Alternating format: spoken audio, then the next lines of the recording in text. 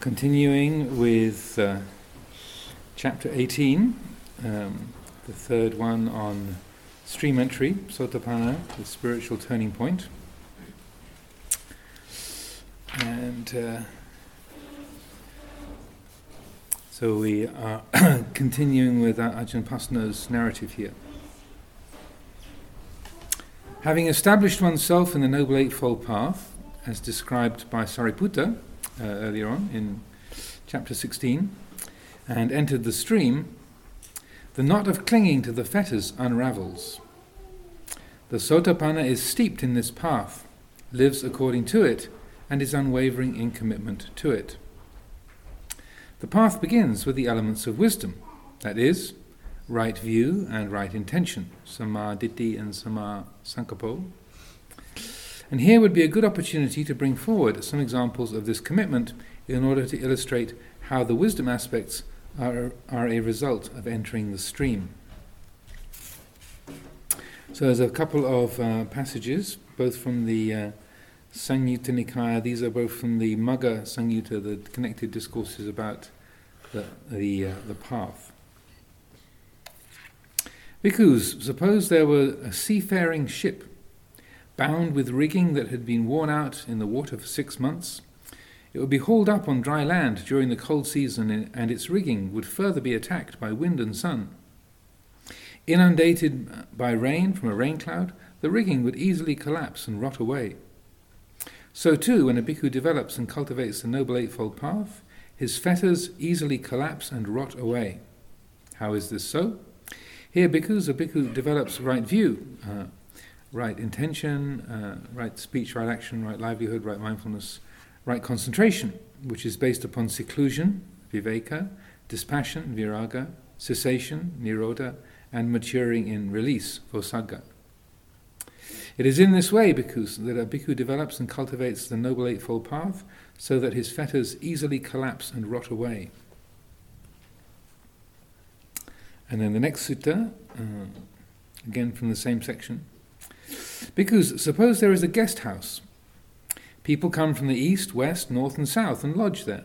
Khatyas, Brahmins, Vaisas and Suddhas, so the warrior nobles, Brahmins, the merchants and the artisans, come and lodge there. So too, when a bhikkhu develops and cultivates the Noble Eightfold Path, he fully understands by direct knowledge those things that are to be fully understood by direct knowledge. He abandons by direct knowledge those things that are to be abandoned by direct knowledge. He realizes by direct knowledge those things that are to be realized by direct knowledge. And he develops by direct knowledge those things that are to be developed by direct knowledge. So you have 4 things there. So you have understanding, abandoning, realizing, and developing. So there's the 4 different modes. And what bhikkhus are the things to be fully understood by direct knowledge? It should be said, the 5 aggregates subject to clinging. What 5? The form aggregate subject to clinging. Feeling, perception, mental formations. The consciousness aggregate subject to clinging. These are the things to be fully understood by direct knowledge. And what bhikkhus are the things to be abandoned by direct knowledge? Ignorance, avijja, and craving for existence, bhava tanha. These are the things to be abandoned by direct knowledge. And what bhikkhus are the things to be realized by direct knowledge? True knowledge and liberation, so that's vijja and vimutti. These are the things to be realized by direct knowledge. And what bhikkhus are the things to be developed by direct knowledge? Serenity and insight, samatha and vipassana. These are the things to be developed by direct knowledge. And how is it, bhikkhus, that when a bhikkhu develops and cultivates the Noble Eightfold Path, he fully understands by direct knowledge those things that are to be fully understood by direct knowledge, and he develops by direct knowledge those things that are to be developed by direct knowledge. Here, bhikkhus, a bhikkhu develops right view, right intention, right speech, right action, right livelihood, right mindfulness, right concentration. Right effort, right mindfulness, right concentration, which is based upon seclusion, dispassion, and cessation, maturing in release. It is in this way, bhikkhus, that a bhikkhu develops and cultivates the Noble Eightfold Path so that he fully understands by direct knowledge those things that are to be fully understood by direct knowledge, to be abandoned, to be developed, to be realized. He develops by direct knowledge those things that are to be developed by direct knowledge. So those those teachings, first of all, the image of the rigging on the ship just sort of being rotted away by the wind and the sun and the rain that are as a ship up on the beach. You can imagine the fetters rotting and falling away, just as the rigging on the kind of beached ship. But in the second sutta, then you have these different ways of handling the different aspects. So you have the five aggregates, the body and mind, to be fully understood. So, like to know what body and mind are, the nama and rupa, and then what's to be abandoned. So avijja and bhava tanha, so ignorance and craving, are to be abandoned. Things to be realized, vijja and vimutti, true knowledge and liberation, and then the last one, what's to be developed, serenity and insight. So you have these four different aspects, and there are various different places, particularly in the Sabbasava Sutta, the second discourse in the Majjhima Nikaya, where the Buddha talks about the different ways of handling the different aspects of mind, and it's not as though every aspect of our experience has to be handled in the same way, but there's different modes. Just like in the kitchen, you have you use a knife to chop carrots with, and that you say that you have a sieve to sieve the rice with. You don't use a sieve to cut carrots. You don't use a knife to sieve the rice. You have a different tool for a different task, and so that then these particular aspects of the mind, so that you have nama and rupa, the five khandhas, to be understood, to be appreciated. Then what's to be abandoned, the things that are harmful, ignorance and craving. Then what's to be understood, what's to be realized, what's the goal of the path is true knowledge and liberation. And then the means whereby that's brought about is in a way the methodology is samatha and vipassana. So these also map on to the Four Noble Truths. So you have dukkha is to be understood, that parinyayanti, dukkha is to be understood, and then I'm not sure if the Pali lines up 100%, but they seem to match quite closely. So that dukkha is to be understood as the first noble truth. The second one, the craving, is to be abandoned, pahata bhanti. Then what's to be realized, sachikata bhanti, true knowledge and liberation. And then what's to be developed, bhaveta bhanti, as we chant very regularly in the Dhammacakka Sutta, is samatha and vipassana. So it's a kind of it's one of those ways, one of the instances where you can take one particular set of the teachings and map them on to another. So you have, rather than dukkha being understood, you have the five khandhas being understood. Rather than just tanha being let go of, then you have ignorance and bhava tanha being particularly named. Then the goal of the path, rather than dukkha nirodha, it's named instead as true knowledge and liberation, vijja and vimutti. And then lastly, what's to be developed, rather than saying the Eightfold Path, what's to be developed is samatha and vipassana. Yeah.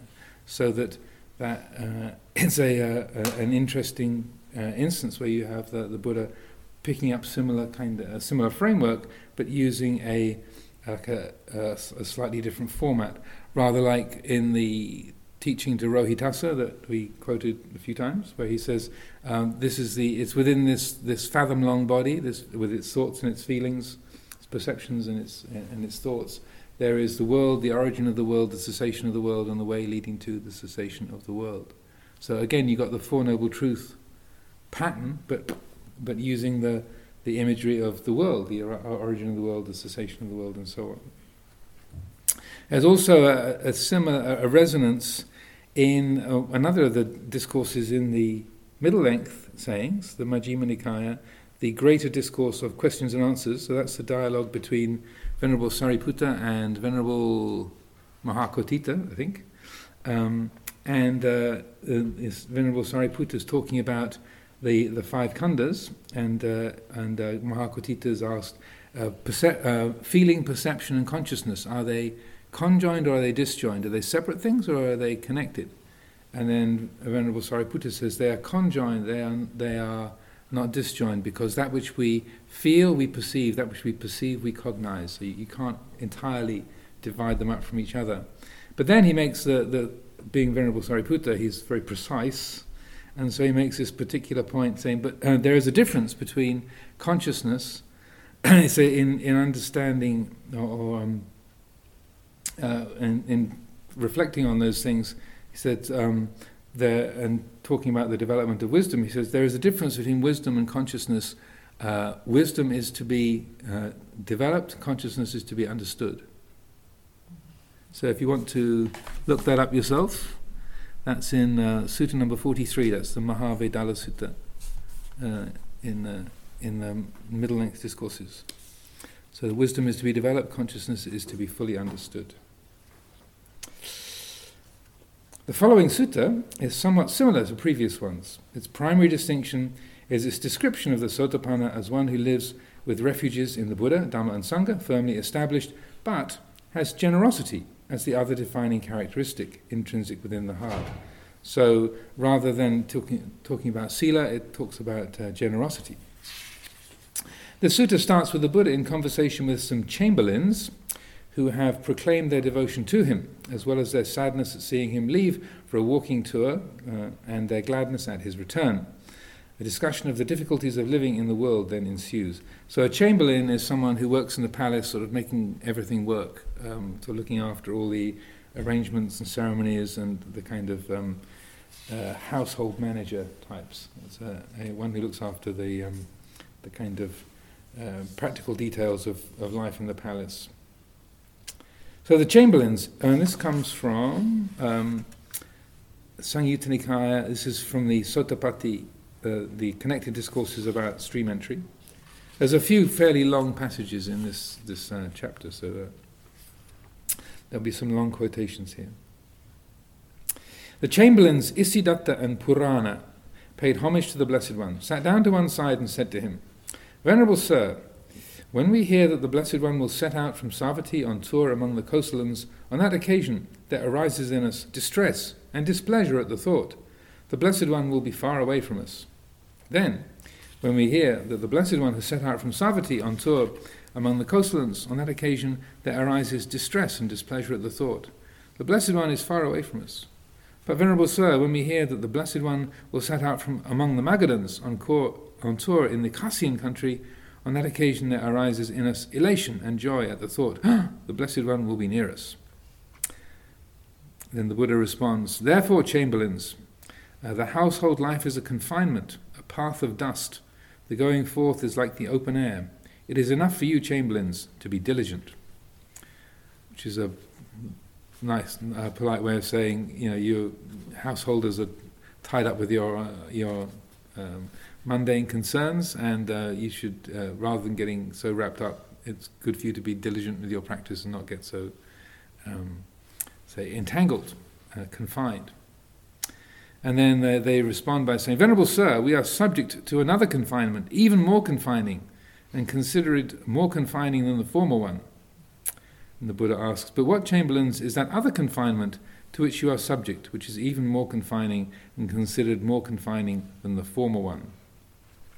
So along with their general duties and their sort of worry about him coming and going and not being around, then he's saying, so what else is it that's causing this feeling of confinement or limitation in your minds?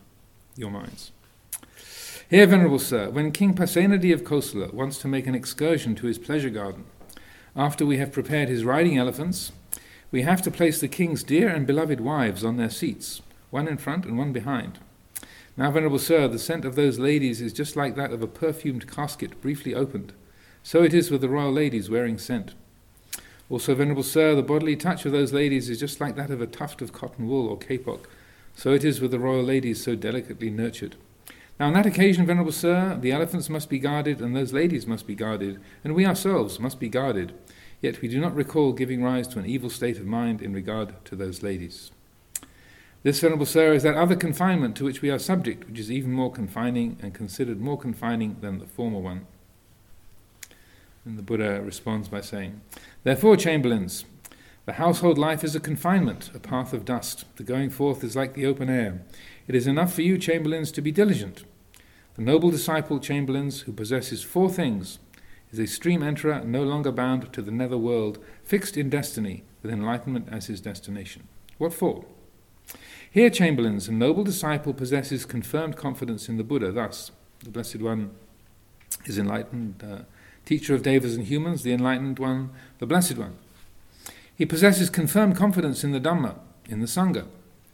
He dwells at home with a mind devoid of the stain of stinginess, freely generous, open-handed, delighting in relinquishment, one devoted to charity, delighting in giving and sharing. A noble disciple who possesses these 4 things is a stream enterer, no longer bound to the nether world, fixed in destiny, with enlightenment as his destination. Chamberlains, you possess confirmed confidence in the Buddha, in the Dhamma, in the Sangha. Moreover, whatever there is in your family that is suitable for giving, all that you share unreservedly among those who are virtuous and of good character. What do you think, carpenters? And why he says carpenters there, I do not know. I looked it up and it definitely says carpenters. Maybe it was an affectionate way to talk to the household managers, I don't know. But he says, what do you think, carpenters? How many people are there among the coastlands who are your equals, that is, in regard to giving and sharing? It is a gain for us, Venerable Sir, it is well gained for us, Venerable Sir, that the Blessed One understands us so well. So that's an interesting little interlude. So they're saying, well, we have these other restrictions and duties, and but also the fact that they're very devoted to that, and they're giving their time, their attention, their care to trying to do their jobs in the palace in a good and appropriate way. And the Buddha picks that up and then talks about that as a kind of generosity, that doing your duty is also a kind of is a sila. It's a practice of virtue. It's like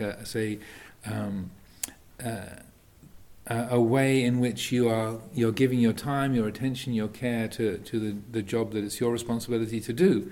And that's also it was a point that Luang Por Panyananda, when Luang Por Chah became ill and had his stroke and couldn't travel or couldn't teach anymore, then Luang Por Panyananda used to come here to Amravati quite often in the 80s. And when we had the opening of Amravati in 85, and then we had the temple opening in 99, then he was the monk leading those ceremonies. And so he was a very close associate of Ajahn Buddhadasa, but Ajahn Buddhadasa was down in the south of Thailand in Chaya, Surat Thani province, and Luang Por Panyananda was up near Bangkok in Nonthaburi. And so he was much more like the sort of voice of Ajahn Buddhadasa's style of teachings in the city. And this was so he's very very prominent as a teacher, and particularly as a teacher of lay people. So you think things are crowded here on a Sunday? You get about 2,000 people every Sunday at Wat Cholapratan. So the Bindabat time, the alms giving time, there was this sort of horseshoe of where the kind of monastic bench was, and you sit there with your bowl, and literally your bowl would be buried under the food offerings, so that people would just, and it was your job just to sit there and receive. So then your bowl would be full, and then stacked up around your bowl, and then you had this sort of mountain would appear.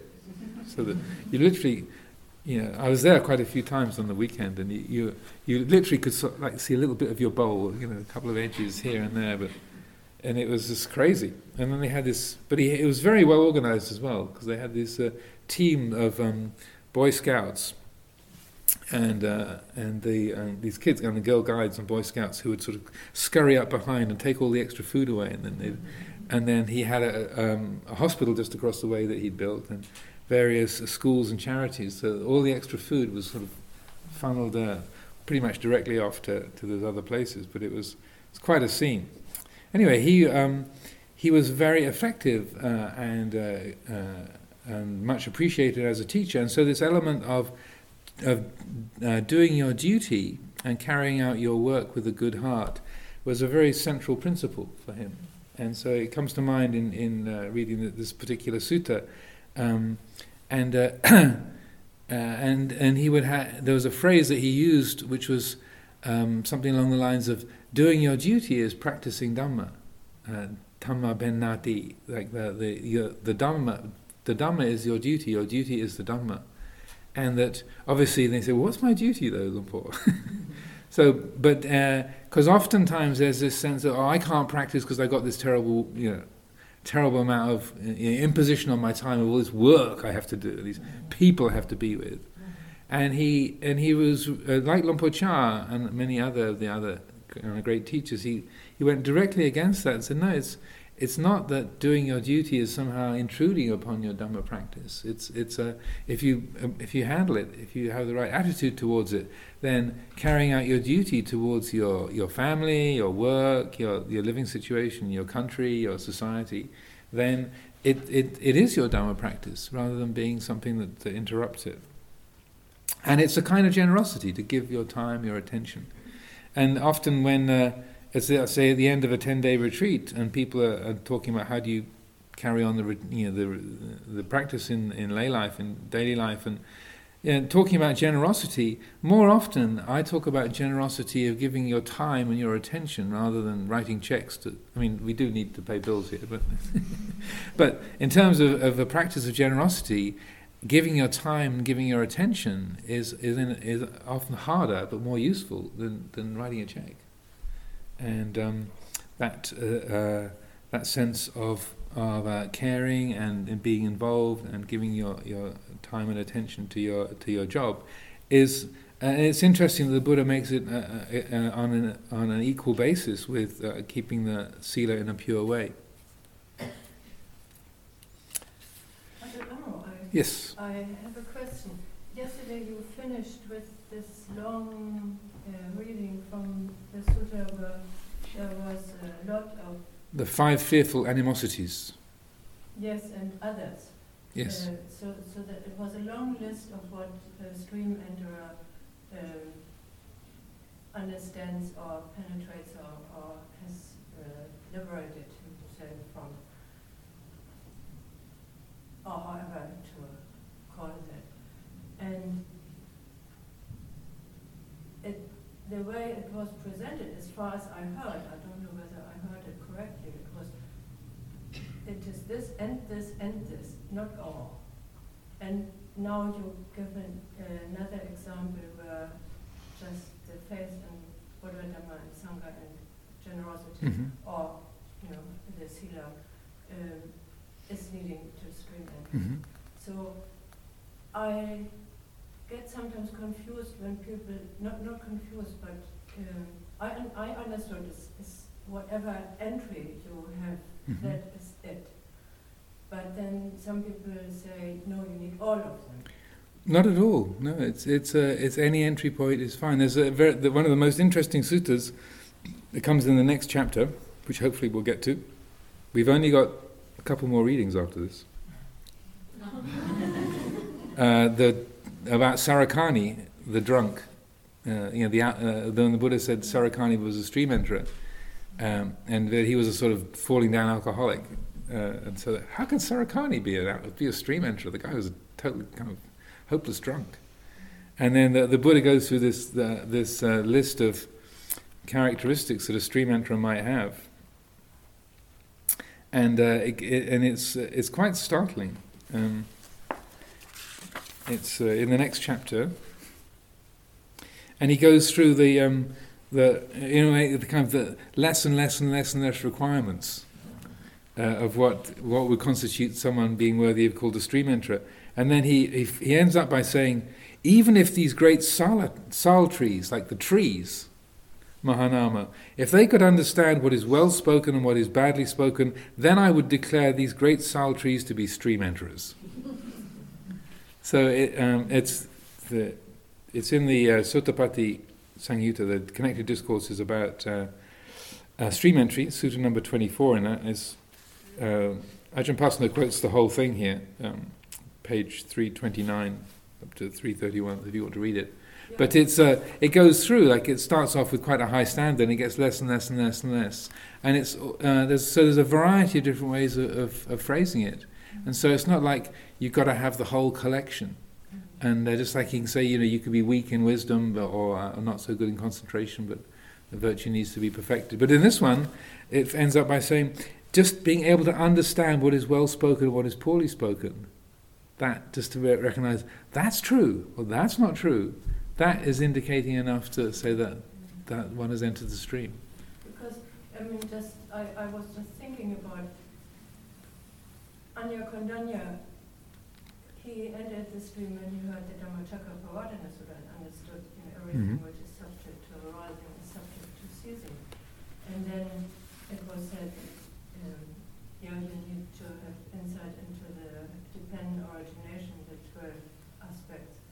And by that time, the Buddha didn't even teach the dependent origination. Yeah, exactly. So they couldn't quite have detailed insight into that. And even the khandhas, when he was teaching about the 5 khandhas in the Anatta Lakkhana Sutta, they got full enlightenment, but it was not part of the first sutta, right. So obviously sometimes the way it is drawn together in the suttas sounds much more comprehensive than in other parts of the suttas. Yeah, it's or like when Sariputta became an arahant, listening to the Buddha giving the talk to Dighanakha. He wasn't even addressing Sariputta; he was just standing behind him, fanning him. So he was like overhearing the Dhamma talk. Well, the Buddha was speaking to Dighanakha, and so that. But yet, the insight arose. So there's many different entry points that people can have.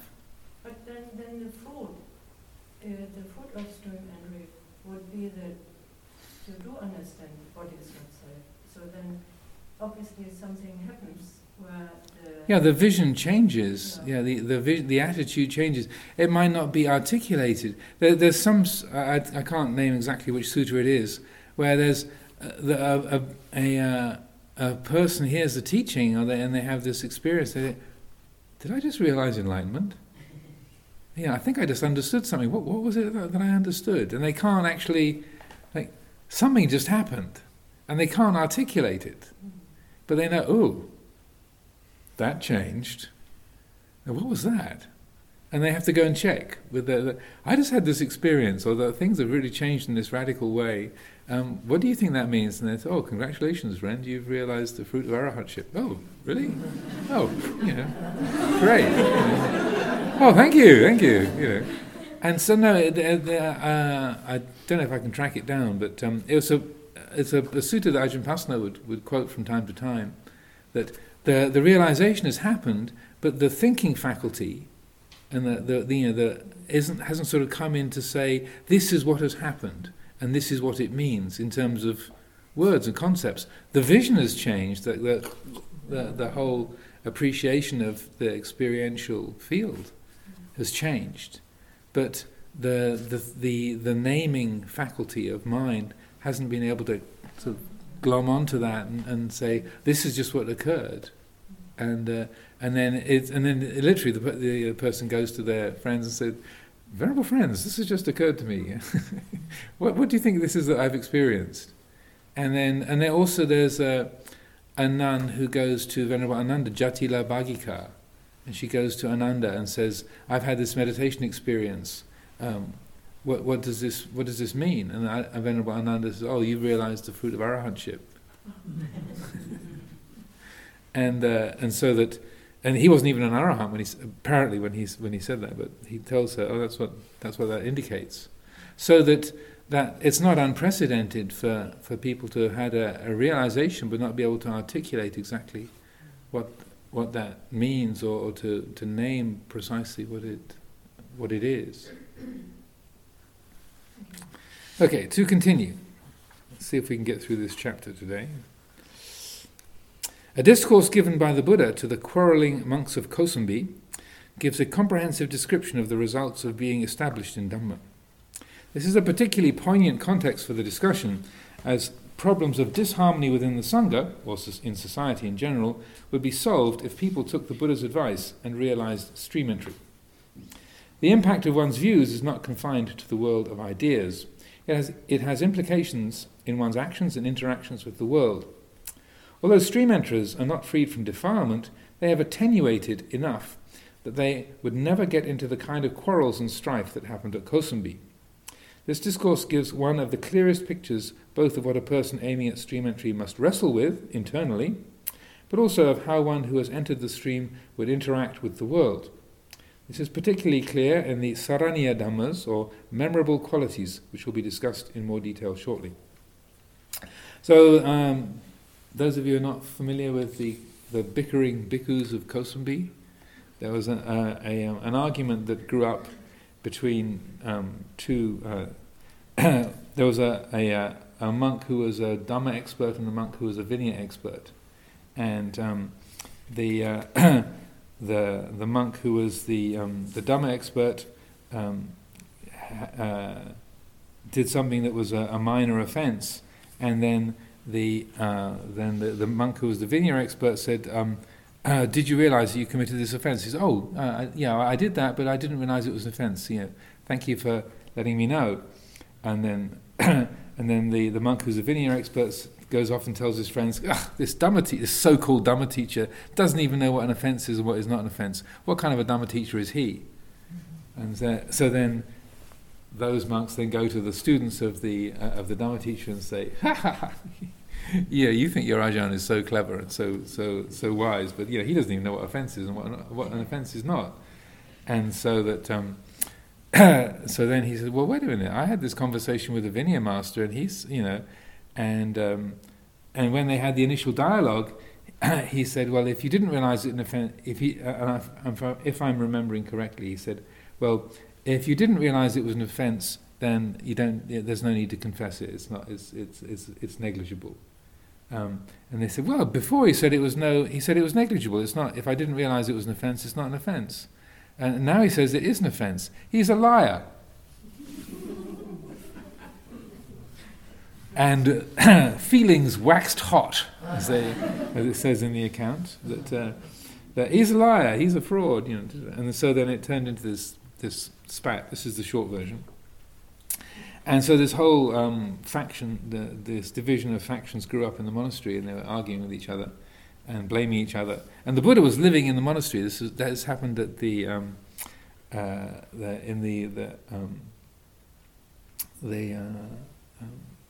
main monastery in Kosambi, at the Gositarama in Kosambi, and which was actually one of the very rare monasteries that was inside the city. But anyway, in the Gositarama, so the Buddha was living there, and so he kept going to the different groups, saying, arguments in the Sangha are very unskillful. Please, settle your differences. Encourage them to find ways to settle their differences of opinion and to apologize, and to, even if you see that you've done no wrong, it's a good thing to do to say, well, even if I haven't done any wrong, or if I have done wrong, please forgive me. But they carry on with their argument, and eventually one of them, after the Buddha tries many times to get them to drop it and to re-establish harmony, one of the monks says to the Buddha, "Please, Venerable Sir, you just abide at ease. We'll look after this. Like, Ajahn, please go away, Ajahn. We'll take care of this. Just go back to your kuti and we'll look after it. Just don't bother us." So then the Buddha came to the conclusion, these monks are incorrigible. And so, without telling anybody, without taking an attendant, he packed up his bowl and his robes and walked out the next morning. Left them. So then, the good people of Kosambi, realizing that the Buddha had departed because of the bickering bhikkhus, then they stopped offering alms food to those aforementioned bickering bhikkhus, and that's what got the message through eventually. That if they have a fully enlightened Buddha in their monastery, they wouldn't listen, but when their grumbling bellies are saying, we're not getting any food here, we should do something about this. And so, anyway, this comes from the Kosambhiya Sutta, which was took place in Kosambi, Gositarama, and it's sutta number 48 of the Majjhima Nikaya. So, and again, he has been talking about the Saraniya Dhammas, the 6 memorable qualities. Of these memorable qualities, the highest, most comprehensive, most conclusive is this view that is noble and emancipating, and leads the one who practices in accordance with it to the complete destruction of suffering. Just as the highest, the most comprehensive, the most conclusive part of a pinnacle building is the pinnacle itself, so too, of these 6 memorable qualities, the highest is this view that is noble and emancipating. And how does this view, this ditthi, which is noble and emancipating, lead the one who practices in accordance with it to the complete destruction of suffering? Then the Buddha goes into the explanation of this in an extended way. Here a bhikkhu gone to the forest or to the root of a tree or to an empty hut considers thus: is there any obsession unabandoned in myself that might so obsess my mind that I cannot know or see things as they actually are? And an obsession is a gaha, G-A-H-A, gaha. And the word gaha comes from being grabbed by a demon and carried off. So it's being sort of abducted. So like like in the English expression, being carried away, same. So the gaha is like where mind has been carried away by something. I got carried away. Like, yeah, a demon grabbed you and carried you away. If a bhikkhu is obsessed by sensual lust, then his mind is obsessed. If he is obsessed by ill will, then his mind is obsessed. If he is obsessed by sloth and torpor, then his mind is obsessed. If he is obsessed by restlessness and remorse, then his mind is obsessed. If he is obsessed by doubt, then his mind is obsessed. If a bhikkhu is absorbed in speculation about this world, then his mind is obsessed. If a bhikkhu is absorbed in speculation about the other world, then his mind is obsessed. If a bhikkhu takes to quarrelling and brawling and is deep in disputes, stabbing others with verbal daggers, then his mind is obsessed. He understands thus: there is no obsession unabandoned in myself that might so obsess my mind that I cannot know and see things as they actually are. My mind is well disposed for awakening to the truths.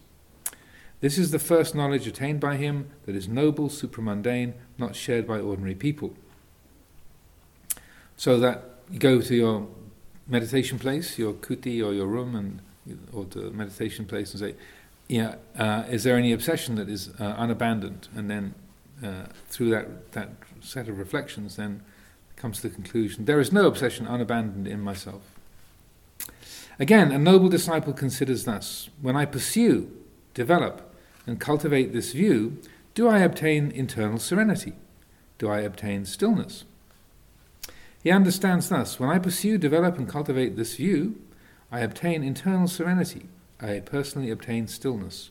This is the second knowledge attained by him that is noble, supramundane, not shared by ordinary people. Again, a noble disciple considers thus: is there any other recluse or Brahmin outside the Buddha's dispensation possessed of a view such as I possess? He understands thus: there is no other recluse or Brahmin outside the Buddha's dispensation possessed of a view such as I possess. This is the third knowledge attained by him that is noble, supramundane, and not shared by ordinary people. Again, a noble disciple considers thus: do I possess the character of a person who possesses right view? What is the character of a person who possesses right view? This is the character of a person who possesses right view. Although he may commit some kind of offence for which a means of rehabilitation has been laid down, still he at once confesses, reveals, and discloses it to the teacher or to wise companions in the holy life, and, having done that, he enters upon restraint for the future. Just as a young, tender infant lying prone at once draws back when he puts his hand or his foot on a live coal, or like a hot coal, burning piece of wood, so too, that is the character of a person who possesses right view. He understands thus: I possess the character of a person who possesses right view. This is the fourth knowledge attained by him that is noble, supramundane, not shared by ordinary people. Again, a noble disciple considers thus: do I possess the character of a person who possesses right view? What is the character of a person who possesses right view? This is the character of a person who possesses right view. Although he may be active in various matters for his companions in the holy life, yet he has a keen regard for training in the higher virtue, training in the higher mind, and training in the higher wisdom. Just as a cow with a new calf, while she grazes, watches her calf, so too that's the character of a person who possesses right view. He understands thus, I possess the character of a person who possesses right view. This is the fifth knowledge attained by him that is noble, supramundane, not shared by ordinary people. So those two, so if one commits an offence or does something that is inappropriate, then the mind is alert to that, just as a young child would withdraw their hand as soon as they touched a hot coal, automatically, then they would make confession or make recompense for that offensive action or speech. And similarly, if this phrase, though being active in various matters for his companions in the holy life, so if you're the monastery kitchen manager, or you're the secretary for the English Sangha Trust, or you're the guest nun or the work monk, or you've got some kind of particular duty that is your thing, but and that that's your job or your role. Still, if you're practicing wisely, then you're still, even though you're active in various matters for companions in the holy life, yet you still have a keen regard for training in higher virtue, in higher mind and wisdom, so that you don't let your job as the work monk overrule your, not just in the Panya on purpose. I know you're the Chithurst work monk, right? So that you don't let that overshadow the fact that you need to meditate, you need to keep the precepts, and you need to follow the routine and so forth, which it was probably happening in the Buddha's time just as it happens nowadays. Last 2,500 years, various members of monastic communities have got over-obsessed with their particular roles and activities. So then it goes on to say, again, a noble disciple considers thus, do I possess the strength of a person who possesses right view? What is the strength of a person who possesses right view? This is the strength of a person who possesses right view. When the Dhamma and discipline proclaimed by the Tathagata is being taught, he heeds it, gives it attention, engages it with all his mind, hears the Dhamma as with eager ears. He understands thus, I possess the strength of a person who possesses right view. This is the sixth knowledge attained by him that is noble, supramundane, not shared by ordinary people. Again, a noble disciple considers thus, do I possess the strength of a person who possesses right view? What is the strength of a person who possesses right view? This is the strength of a person who possesses right view. When the Dhamma and discipline proclaimed by the Tathagata is being taught, he gains inspiration in the meaning, gains inspiration in the Dhamma, gains gladness connected with the Dhamma. He understands thus, I possess the strength of a person who possesses right view. This is the seventh knowledge attained by him that is noble, supramundane, not shared by ordinary people. When a noble disciple is thus possessed of 7 factors, he has well sought the character for realization of the fruit of stream entry. When a noble disciple is thus possessed of 7 factors, he possesses the fruit of stream entry. As was mentioned above, right view does not just confine itself to having correct ideas and intentions. Conduct is necessarily affected. And the lives of Sotapannas are exemplary. These Saranya Dhammas are standards of conduct by which Sotapannas would tend to live. The term Saranya Dhammas is variously translated as, quote, principles of cordiality, or states of conciliation, or virtues for fraternal living. These are considered intrinsic to a Sotapanna, as the last quality states that a person endowed with these qualities would, quote, possess the view that is noble and emancipating. So the Saranya Dhammas, they're noble qualities that, as the causes for fraternity, fellowship, the sense of community harmony and friendship, conciliation, so repairing broken friendships or trust that has been disturbed or damaged, so that that's a way of conducing and establishing a quality of harmony and mutual respect. These memorable qualities, if followed, would allow the Sangha, or any society, to live in concord. In the following passage, the Buddha is encouraging the monks to consider the difference between their conduct and that of one who has entered the stream of Dhamma. And this is from the Book of the Sixes, and it spells out these 6 Saraniya Dhammas. There are, O monks, these 6 principles of cordiality that create love and respect and conduce to helpfulness, to non-dispute, to concord and to unity. What 6? So this is why he was spelling them out to the bickering bhikkhus of Kosambi, because they were kind of lost in their opinions and they're absorbed in their own rightness and their own conflict. So this is one of the things he's been talking about, trying to settle their disputes. So the first one. Here, a monk maintains bodily acts of loving kindness both in public and in private towards his fellow monks. This is a principle of cordiality that creates love and respect. Again, a monk maintains verbal acts of loving kindness both in public and in private towards his fellow monks. This too is a principle of cordiality that creates love and respect. Again, a monk maintains mental acts of loving kindness both in public and in private towards his fellow monks. This too is a principle of cordiality that creates love and respect. So this is acts of loving kindness, words of loving kindness, and thoughts. So that even if you're polite, if they, "Oh, good morning, Venerable. How are you today?" And you're being polite verbally, you might think, "That bloody idiot Indapanya, what a fool! Can't stand him." That's not maintaining mental. I'm just using it as an example.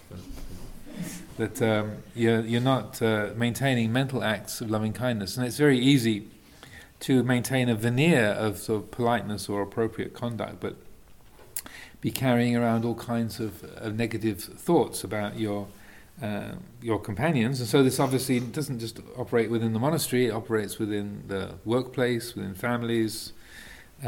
Probably more important in families than many other places, and so that. These are say, the first 3 of these principles of cordiality, of the Saraniya Dhammas. Then the next 3, again, a monk uses things in common with his virtuous fellow monks. Without making reservations, he shares with them any righteous gain that has been righteously obtained, including even the contents of his bowl.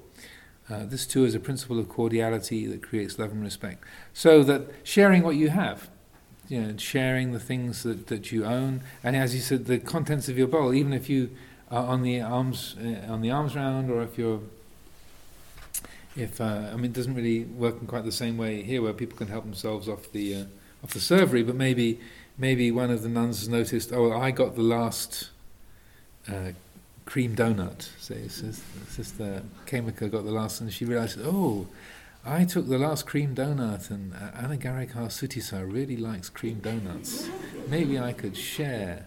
Maybe I could offer her this cream donut. I didn't think about it, but I was just sort of, I was not really paying attention. Let me share this with Anagarika Sutisa. I have no particular knowledge of Sutisa's relationship to donuts at all. So I'm just randomly using an example. So then, it's like sharing, that's what it means, sharing the contents of your bowl.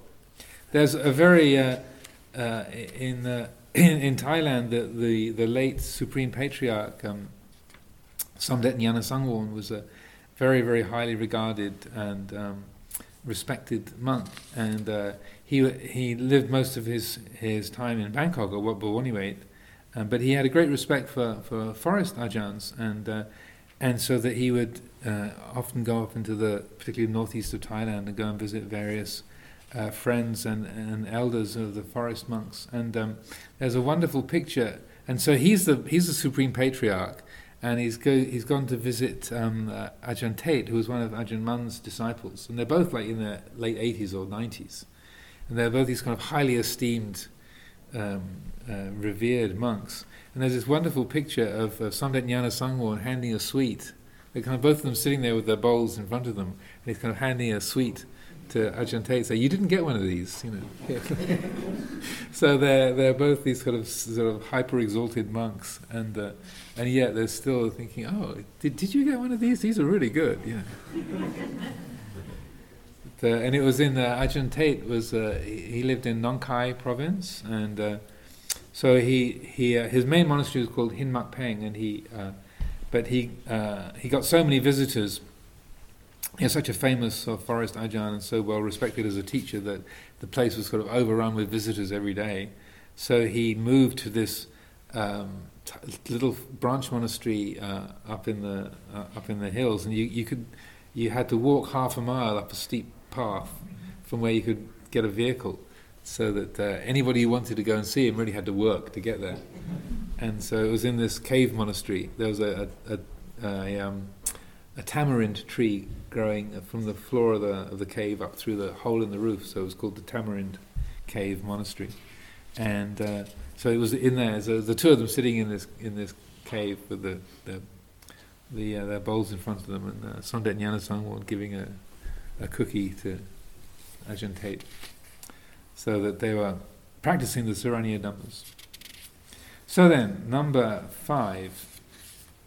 Again, a monk dwells both in public and in private, possessing in common with his fellow monks virtues that are unbroken, untorn, unblemished, unmottled, freeing, praised by the wise, unadhered to, not clung to, leading to concentration. This too is a principle of cordiality that creates love and respect. So if everyone's following the same standards of conduct, everyone's following the same rules, you're all respecting the same discipline, that also is a great conducive support to community harmony. That if everyone's following the same standards, and because as soon as someone isn't, then that is a cause of discord and confusion. I just wanted a little question mark around this idea of how to maintain harmony. If you've got this sort of thing going on in your head about somebody, and then you try and be polite and nice, but you've got something that's bothering you, which I thought I never had that. As a friend of yours once had that, right? Yeah. I know somebody that happened to, right? But you don't want to let the other person know, but you know that it's something bothering you. What's the general way of dealing with these sort of issues that your mind, you can't stop your mind, or you can't have these, you have these reactions to other people, don't you? So what they do, but I heard you say that it's not good to have the disharmony of your mind not being happy and being polite. Well, there are many and various ways to work with that. One is just to let somebody else know. So if I've got a gripe against Ajahn Chittapala, and she's managed to peeve me, I'm peeved with some aspect of Ajahn Chittapala, then it might help me to speak about that. But if I then speak to one of the other sisters, and say, I've been carrying around this gripe against Ajahn Chittapala, and I'm not happy about this. So, and it's because of this, and this. So I just wanted to talk about that, because I don't want to carry this around, and I don't want to be bearing this grudge. So just wanted to let somebody know, and it wouldn't necessarily have to be another nun. It could be another monk or some, that you, to a friend, so that you're able to put it into words what you're feeling, but it's not like making it as an attack or something that's going to be very awkward for another person. And my experience is 9 times out of 10, just putting it into words and to crystallize it that, well, what is it that is annoying, and or why am I upset, or why do I feel hurt, or whatever. And then just the act of putting it into words and expressing it, and then also what's valid in it will show itself, and what is foolish in it will show itself. And often that just saying it that way is enough to sort of take the steam out of it. Also, what can happen is that that person then casually mentions it. Ajahn Amro's been carrying around this gripe that he's been upset with you as such. Like, oh yeah, he was looking kind of weird the other day. He gave me that look. I wonder what that was about. And then, oh well, thank you for letting me know. And then it can be sort of worked out, not through a confrontation, but it can create a way that somebody knows. Oh, so and so's upset, or there's some the air needs to be cleared about that particular issue, or that they didn't feel that they were heard, or whatever it might be. Quite often there's a feeling of guilt when you talk about somebody. I often have that feeling, feel something negative. Well, if you talk about your feelings, you say, I mean, like I said, so I would say, I've got this gripe about Ajahn Jitapala, and I don't like that. Yeah. It's not her, it's me. So you're not saying she should be different, but like my mind is got hold of this thing and is carrying it around, and so I don't feel comfortable with that unskillfulness. So you're taking responsibility. You're not making any assumption about where they're at or what they meant or what they're doing, but you're recognizing, I've got this thing that that is bugging me, and so you're taking responsibility for your own feelings and not making presumptions about where somebody else is at.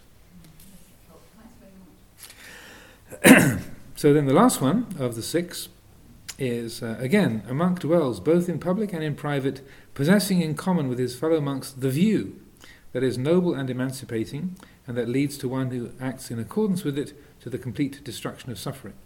So in a sense, that phrase there is a preface to that whole previous reading. That was, if you remember, that began with, how does this view that is noble and emancipating lead to one who practices in accordance with it to the complete destruction of suffering? So that all that previous reading was sort of following along from Saraniya Dhamma number 6. Also, another explanation or a kind of comment on that is that the insight that is noble and liberating is essentially the insight into anicca. That's the impermanence and uncertainty. That is the insight that's noble and liberating. This too is a principle of cordiality. So if everyone in the monastery is developing the anicca sanya, then they'll be able to witness the impermanent nature of their opinions and views and feelings, and won't carry them around or take them all so personally. This too is a principle of cordiality that creates love and respect. These monks are the 6 principles of cordiality that create love and respect and conduce to helpfulness, to non-dispute, to concord, and to unity.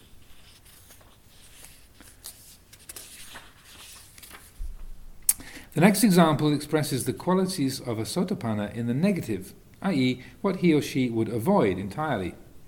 Wrong views of reality and any misconduct which would bring irreversible results, such as rebirth in the lowest realms stemming from these, quote, 5 heinous crimes, unquote. The phrase possessing right view, quote unquote, is a synonym for stream enterer. So this is a reading from the middle length discourses Majjhima 115, which is the many kinds of elements, the Bahudataka Sutta. But Venerable Sir, in what way can a bhikkhu be called skilled in what is possible and what is impossible? Here, Ananda, a bhikkhu understands, it is impossible, it cannot happen, that a person possessing right view could treat any formation as permanent. There is no such possibility. And he understands it's possible that an ordinary person might treat some formation as permanent. There is such a possibility. He understands it is impossible, it cannot happen that a person possessing right view could treat any formation as pleasurable. There is no such possibility. And he understands it is possible that an ordinary person might treat some formation as pleasurable. There is such a possibility. He understands it's impossible, it cannot happen that a person possessing right view could treat anything as self. There is no such possibility.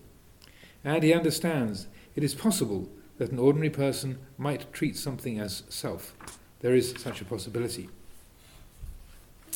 He understands it's impossible, it cannot happen that a person possessing right view could deprive his mother of life. There is no such possibility. and he understands it's possible that an ordinary person might deprive his mother of life. There is such a possibility. He understands it's impossible, it cannot happen that a person possessing right view could deprive his father of life, could deprive an arahant of life. There is no such possibility. And he understands it's possible that an ordinary person might deprive his father of life, or might deprive an arahant of life. There is such a possibility. He understands it is impossible, it cannot happen, that a person possessing right view could, with a mind of hate, shed a Tathagata's blood. There is no such possibility. And he understands it's possible that an ordinary person might, with a mind of hate, shed a Tathagata's blood. There is such a possibility. He understands it's impossible, it cannot happen, that a person possessing right view could cause a schism in the Sangha, like deliberately cause a division in the Sangha, or could acknowledge another teacher. There's no such possibility. And he understands it's possible that an ordinary person might cause a schism in the Sangha, might acknowledge another teacher. There is such a possibility.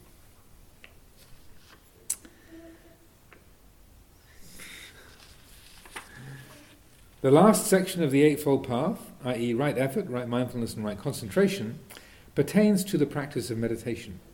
We will now briefly consider one aspect of this part of the training and its relationship to stream entry. So there's a long quote here, and it's just after 7, so I'll read this through just to finish this chapter and offer this for consideration. In this following sutta, the Buddha points out that there is a possibility that Sotapannas might not be diligent or might be lax in their training at times. Not looking at anybody in particular. This is obviously not the standard that the Buddha encouraged, but it is helpful to recognize what the mind still harbouring defilements is capable of, so that it is not a source of discouragement, and for the arousing of appropriate antidotes. So this is from the Sotapatti Vagga, the connected discourses about stream entry. On one occasion, the Blessed One was dwelling among the Sakyans at Kapilavatthu in Nigrodha's park. Then Nandiya, the Sakyan, approached the Blessed One, paid homage to him, sat down to one side, and said to him, "Venerable Sir, when the 4 factors of stream entry are completely and totally non-existent in a noble disciple, would that noble disciple be one who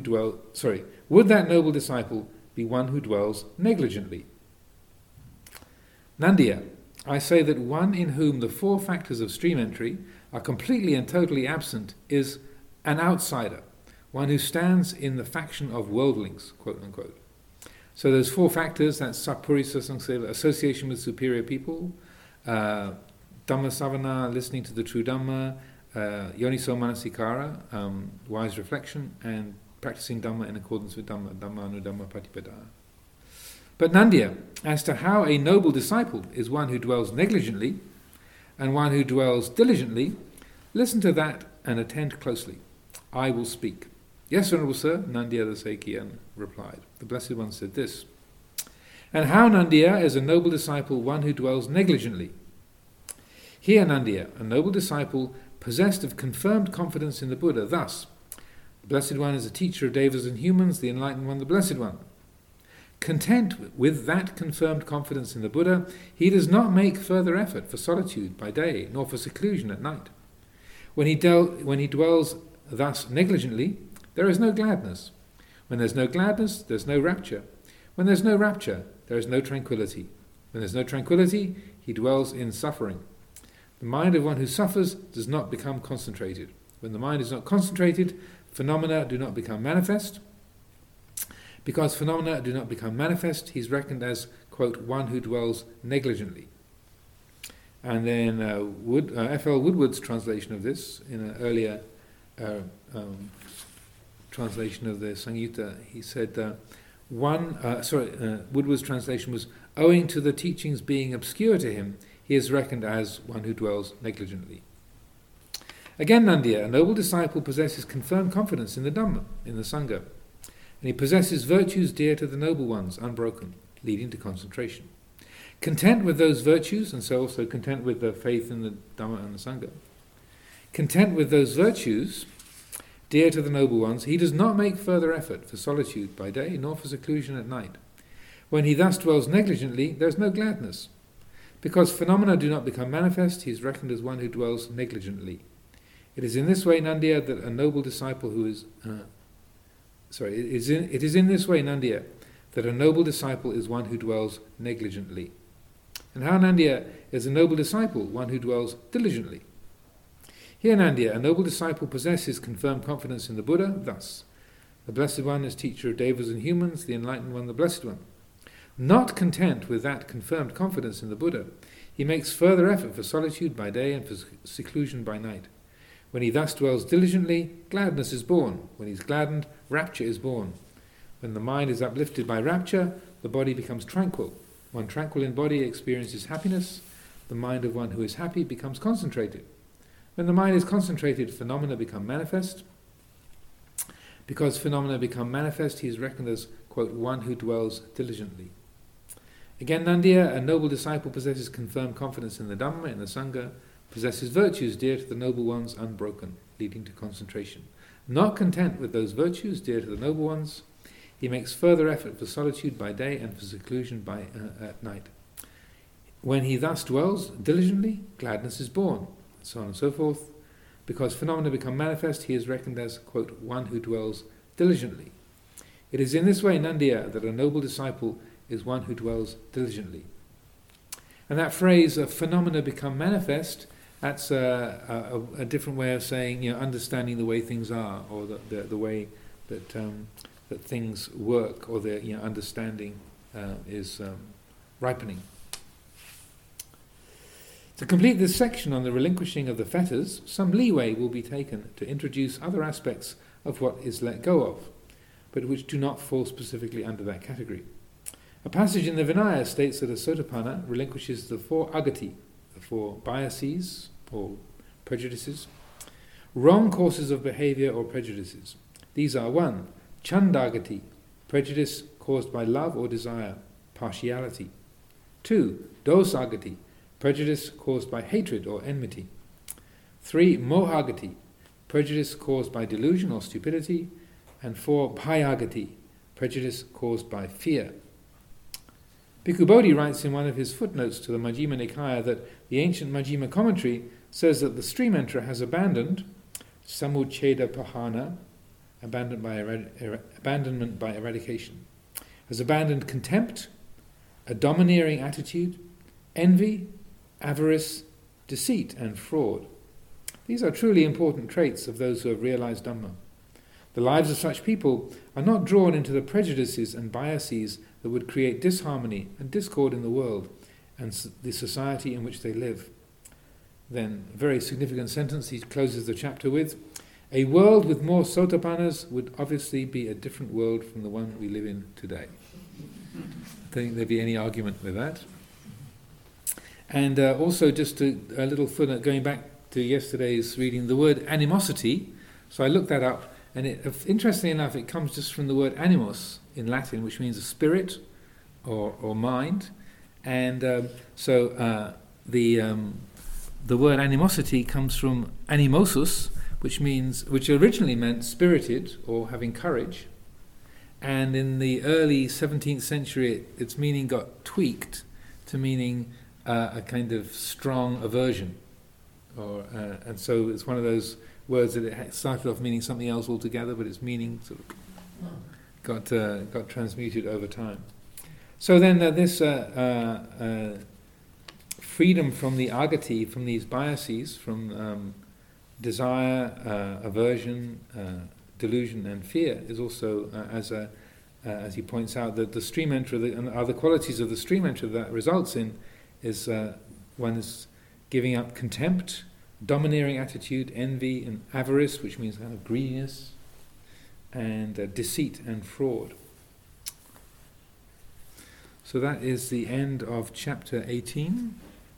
We'll close it there for today.